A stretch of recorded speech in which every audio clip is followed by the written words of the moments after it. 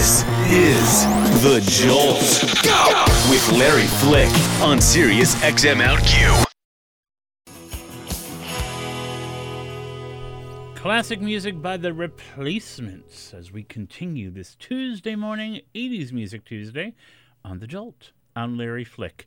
It's also December 1st. Yes, World AIDS Day 2015, and we have been spending a decent amount of our time visiting with you today, talking about what all is life in the age of AIDS at this moment. We have been living with this for, decades. And it's a pleasure to welcome to our studio now an old friend who I haven't seen in a very long time, and yet he hasn't aged. Fucking annoying. You're too kind. Yeah, the deputy editor of POZ magazine, Trent Straube. Hello. Hey, Larry. It's good to see you. It's good to be here. It's been a while. It's been a while. Since the last century, probably. Yes. Actually. Yes, Trent was an editor at HX Homo Extra magazine when I was a freelancer. Remember that? Remember that? That was a very powerful little zine. Yeah. Gay nightlife. Remember it? Gay nightlife. Whatever that was. Yeah. What happened to it is the question. We got old. We got old. We got to tell you, darling. But congratulations, POZ magazine. One of the most influential of its kind for many years, actually. Yeah, we were founded in 1994. Yeah, an amazing magazine. And so you're introducing this year's POZ 100. That's correct. Which celebrates the long-term survivors of the virus, yeah? Yes, this is our 6th annual POZ 100, and this year it's celebrating long-term survivors. We define that as someone who's been HIV positive since 1996 or before. Why 1996? You read my mind. Everybody asks that. 1996 is the year that modern antiretroviral medicines came out, the combination therapy. So after that, the face of the epidemic changed greatly. So, do you think that obviously that allowed people to live longer lives? Right. Did that make any move toward destigmatizing? I mean, obviously, I think we're still living with stigma attached to HIV. Oh, we're definitely still living with stigma. But was there any change at all from your point of view? Any? Well, it's no longer a death sentence. Yeah. So you talk to young people today, and it's not something that they're terrified of, like I was. Yeah. I came of age in the 80s. So I kind of associated, as I came out in the early 80s as a gay person, I thought, well, being gay means you're going to die of AIDS. That's no longer the case, which is great. Is there ever a point? This is a question that I don't know if anyone's going to really like, but I'm going to ask it anyway. Uh-oh. And I think you know what the question is. Is there ever a time when you think it might be good for people to be a little terrified of it again? There has been a lot of talk about that, especially when you look at the epidemic numbers. Like, they've been stable at about 50,000 new infections each year. Mm-hmm. So here, I'll give you a little bit of data for your information. Please. There's about 1.2 million people estimated to be HIV positive in the United States. And the rate of new infections is pretty stable, and it has been for several years at about 50,000. As the rate decreases in certain populations. For example, just yesterday, New York State announced that they had 0 mother-to-child transmissions in the last year. So a lot of population groups are going down, but the one that's going up is young gay men. And so there's a lot of talk about young people are not scared of this anymore. And, that's a blessing and a curse, obviously. It is, because I remember, coming of age in the during the AIDS epidemic in its earliest days, and thinking, it's inevitable, and it terrified me. It didn't stop me from living, and it didn't stop me from pursuing love and sex and all the other things that came with it. But it made me appreciate my life more, and it made me appreciate what was happening more. Right. And I sometimes can't figure out, I can't find the balance in my brain between rose-colored glasses about my history and what is genuine ambivalence right now. Yeah, and it's difficult because you don't want to project onto other people your experience. Exactly. That's unfair. It's not fair. You know. But you do want them to kind of. I think I only get mad when I feel like there's no respect to the people we've lost, or to the fact or that to long-term survivors, like the POZ 100. A common theme that we hear with the long-term survivors is basically, "Hey, don't forget about us. We're still here." Like Right. everyone's now focusing on getting to zero and no new transmissions, and what are we going to do about young people who aren't afraid of this? And in the meantime, we forget that there's a whole population that is Yeah. aging with the virus. Yeah, including my husband. You know. Oh, He's- right. Yeah, I mean he's I don't even know I can't remember how many years in, but one of the things that we talk about, and we got a little bit of a bugaboo with this whole the New York City End AIDS by 2020 thing coalition, Right. and the fact that well, you can't really end it by 2020 because there are going to be people living with this for far more than the next 5 or 6 years. We get into an issue of semantics with the end AIDS talk because Yeah. technically that is something feasible. You could still have 1 million people contracting HIV every year, but Right. no one develops AIDS if they're on medication. Right. So it's a little bit of fudging the semantics a little bit by saying ending AIDS and not actually curing HIV or ending Yeah. HIV. But yeah, it's an issue, and I think a lot of long-term survivors kind of get a bee in their bonnet about that talk. And I have to say, rightly so. Yeah. So the POZ 100. Yes. The cover of the issue is Fred Hirsch.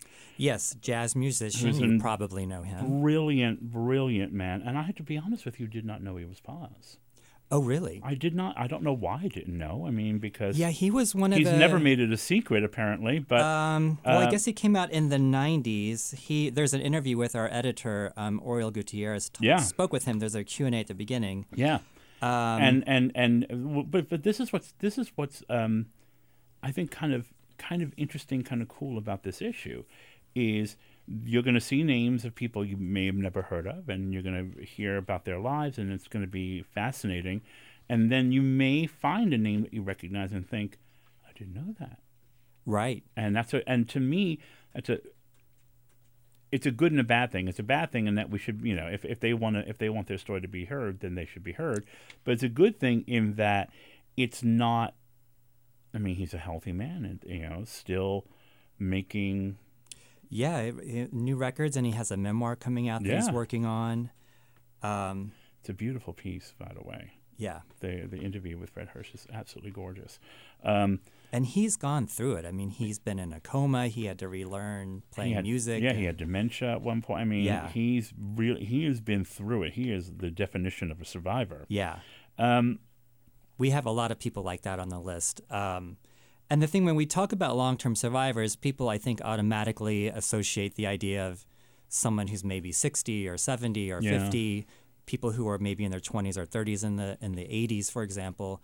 But we have, I think, 3 or 4 people who are in their 20s. The youngest person is 23, Yeah. Aaron Secker from Ithaca. So, you can be perinatally infected. I mentioned earlier that we didn't have any in New York State this year, but in the 80s and 90s, there certainly were a number. So you can be a long-term survivor and be 29 years old. You can be a long-term survivor and I think the oldest person is 71. It's incredible. Yeah. It really is incredible. I'm looking at the issue again as we're talking, and it's just such a moving issue because it's very powerful, very empowering. And everyone's story is I mean, it was so much fun working on this. It's so inspiring. Yeah, it the is. variety of people across the country. The POZ 100, just so you know, is a nomination process. We open it up in the summer. For this particular theme, long-term survivors, last year we had youth in action. We've done researchers. This time it was long-term survivors, and we got such a robust nomination just within a few weeks. We actually had a big difficulty in weeding it down in our office. Wow. Because you want to give everybody to say that there's no losers and winners, but we had to really go through this, and it's tough. It was really tough. That is the definition of Sophie's choice, man. Let me tell you. It is. I don't know how you do it, but there's also a wonderful piece. I can't stop looking at it about I Still Remember the photography exhibit. Right, yeah. That's Which opening in Staten Island actually this week for World AIDS Day. Yeah, I've been looking. I found out about it by looking through the issue, and then I've been just clicking around online. I have to go. Yeah, these two people, the concept is really great. They wanted to recreate through photos iconic images of moments from the AIDS generation. So it basically tells the story of a gay couple that met on Fire Island. They were together for a while. One of them tested positive and died of AIDS. And this just tells their story. The one that's still alive has gone on. He has new friends, a new lover, but they have a memorial service once in a while. So they capture all of that in photos. And the interesting thing that I thought was the photographer said, it's not just an art piece, it's also an educational piece because younger generations don't know a lot of these things, especially this is told from the point of view of a gay couple. So he said talking to a lot of young people, they never heard of like Fire Island or the carefree days when people were not trying to get married or be monogamous. So that mindset is totally different for a lot of them. It's a different population of men and women. Yeah. And lifestyle, and it's funny because it's hard to remember, but there were in my younger days a lot of particularly men who found the idea of marriage right as being negative assimilation. Exactly. And some people still think that, obviously. Yeah. But it was much more of a movement back in the 70s and 80s. Yeah. Incredible. Yeah, if you contrast, like I said, when I was coming of age in the early 80s, you thought of AIDS and you didn't think of monogamy or marriage. No. And now if you're a kid coming out, probably 8 years old or whatever, however young they do it now. They do it so young now, I Trent. know. How old were you when you came out? I was a freshman in college. Wow. Yeah, so I was 21. Yeah, I was, I guess, 19 or 20. Yeah. End of freshman, yeah. And I thought, oh my God, I'm so young, I'm so fresh. Yeah. And now I'm like a senior citizen compared to these kids. Well, now they're not just coming out; they're questioning: am I even a man or a woman? What is the construct of gender? And it's a whole new world out there. Yeah, it's crazy. It's a whole new world out there. So what I have to ask you, and it's a question I'm sure you've been asked countless times in the last few weeks. What hath Charlie Sheen wrought on Charlie Sheen. Charlie Sheen, the red button of this. Well, I think the half glass full answer would be he's brought HIV to the headlines again in the way that no celebrity has probably since O.J. Simpson or something. And he brought a lot of terms to public knowledge that people probably did not know, like just the fact of having an undetectable viral load. A lot of people probably didn't even know what that was. The idea that HIV criminalization is a big problem, most people don't even know about. A lot of Americans, I think, don't even know the difference between HIV and AIDS. Yeah. And he, like in the interview, he talked about one of his partners knowing that he was HIV positive, that he was undetectable, that the risk was very low, and that the person was on PrEP, pre-exposure prophylactics, something that most people might not even know about as well. So I think it was a really great teachable moment to get a lot of the nuances of HIV, because it's changed a lot just in the last decade even. And unless you are involved in it directly or a loved one or something, I think a lot of it goes under the radar. So it's been a good opportunity to have discussions that we need to have. I completely agree with you. I'm wondering how you feel about the witch hunting that's going on, the desire to prove, because people still want to believe it's a gay issue. Right. So now the mission is find a picture of him with a man. Yeah, I've been seeing those headlines. I kind of cringe when they're horrible, right? Yeah, they're terrible. And the implication is that then you somehow deserve HIV or you did something, and nobody deserves. Or that gay people deserve it. Yeah, exactly. Yeah. And then you can look at our POZ 100 list, you'll see lots of women on the list. Yeah, indeed. So it's clearly, I mean, we all should know this, but I think a lot of people do want to believe that. Do you think that there is would it be a big deal if a young out gay artist came out as POZ? What would that do? Well, we did just have Danny Pintaro come out Yeah. as POZ, and I don't know what that was with mixed reaction. I With think. really Yeah. mixed reaction. And I wonder how much of that is, I don't know if he was really prepared for it. That seems to be the main criticism, right? Seems like he went in with a big, wide, open heart and not all of the... Yeah, He kind of went to the wrong venues to talk about it, right, too. right, exactly. Like, going on The Views just seemed like a bad idea. Yeah, but good Bless luck him. to him. I mean, everybody's on their own path, and he's support them. And he's a nice kid, and I really do think he went with a good attitude. But I just think, oh goodness gracious. But I guess the reason why I asked that is because I'm remembering we were talking earlier about Andy Bell from Erasure coming oh, out. right. And Yeah. that was a moderate sized deal when it happened, and Right. maybe one of the better known mainstream pop music people to come out as POZ, and I'm thinking there are others, but it certainly didn't help him coming out. Right. Yeah, there is still a lot of stigma around HIV. It's That's the something stigma, we and hear. and it's an age thing as well. I mean, what would happen just to kind of muse for a moment? What would happen if a young person, because even Danny Pintaro's not that young. I mean, she's trying to give you youth, but she's not really that young. Just giving you a little truth. But what would happen if, like, a person in his or her 20s came out as POZ? Like a Justin Bieber or something? Well, I mean, yeah, but that would bring an amazing amount of focus to HIV. Yeah, I mean, if definitely. a well-known young person Right. came out as POZ, I mean, could that even happen, or is the stigma too? I guess what I'm getting at is the stigma still too great? Well, look at the Charlie Sheen example. I mean, he was being blackmailed because of, if stigma were not an issue, then he could have just said I was HIV positive. Yeah. That's stigma is just probably the biggest thing that we hear about in terms of what people talk about of their challenges. And stigma keeps people from getting tested. It keeps people from getting in treatment.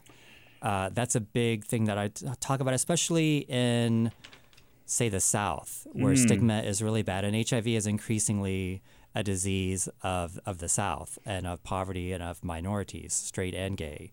And I've interviewed people who were positive and they wouldn't want to go to a doctor in their home city because they didn't want people to see them going to the doctor. So they would go to a doctor like 3 hours away, and then you miss appointments, and then you don't take pills. You don't want your pills in your house because you don't want people to see them. Right. It snowballs. And of course, if you're not taking your pills, then you're not going to be healthy, for one. And then you're also not going to be undetectable.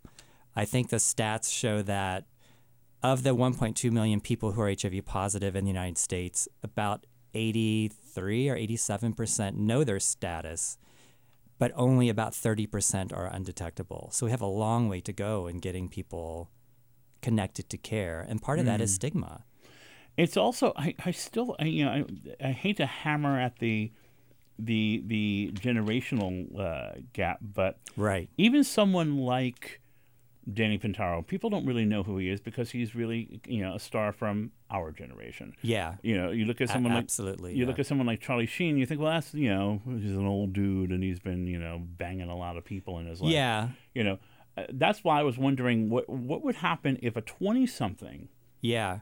Suddenly we started this conversation about maybe a little healthy fear.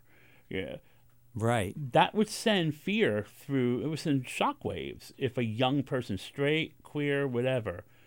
Yeah, and the numbers are really alarming. Because it's happening, but they're not talking. Yeah, probably the most alarming statistic I've come across in the years I've been at POZ is this one. Mathematical statistics show that of young gay men who are 22 years old today, like the people graduating from college today, it's predicted that by the time they are 50, 50% of them will be HIV positive. So it's predicted that half of young gay men will be positive by the time they're 50. How does that compare with today? The statistics are, they estimate that maybe 12 to 13% of gay men are HIV positive today.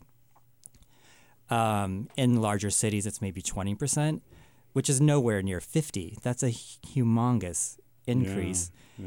And the numbers are not straight across the board. African American and Latino men, especially transgender women, are at really high rates. They're understudied. They're not included in a lot of studies. So we have, lots and lots of work to do. Lots of work to do, but we want you to spend some time today, y'all, celebrating the long-term survivors. Yeah, you can read it on POZ.com, POZ.com. Yeah, but ain't nothing like paper. I know, right? Nothing like paper, y'all. It looks so good. It's a beautiful looking issue. On the website, you get to see a photo of every single person, which is nice. Which is very, very nice. But, we have quite a few characters. Really interesting, fascinating people. But celebrate the survivors. Celebrate the survivors because, I don't know. I don't know where we would be without them. And a lot of them, the thing I like about this list also is it's not just that they're survivors, but they are also advocates. They've taken a role of research and advocacy. Yeah, they've honestly used their lives for the better of others. Where let's face it, it'd be really easy and maybe even arguable that they need to concentrate on themselves. But we're really pleased that they are doing the work that they are. Trent, it's really, really good to see you. Good to see you again. Good to see you. Hope it won't be another century. No, it won't be. It won't be. We'll have to have you back to talk more about what's happening with POZ Magazine. I would love to. There's much more. There's much, much more we want to encourage people to check out the website, which is POZ.com. POZ.com. Make sure you check it out. But as I said, try to get your hands on the hard copy. Listen, I'm an old print queen. I like paper. So get your hands on that. Thank you guys for visiting with us today. We hope that you have a really awesome Tuesday. Go do something nice for yourself. Go make some good new memories. Tomorrow morning, oh my gosh, it's going to be a busy, crazy day. Sir Tom Jones is going to be with us, as well as Bianca Del Rio and Padma Lakshmi. How's that for a smorgasbord of weird and fun stuff? So we'll see you tomorrow.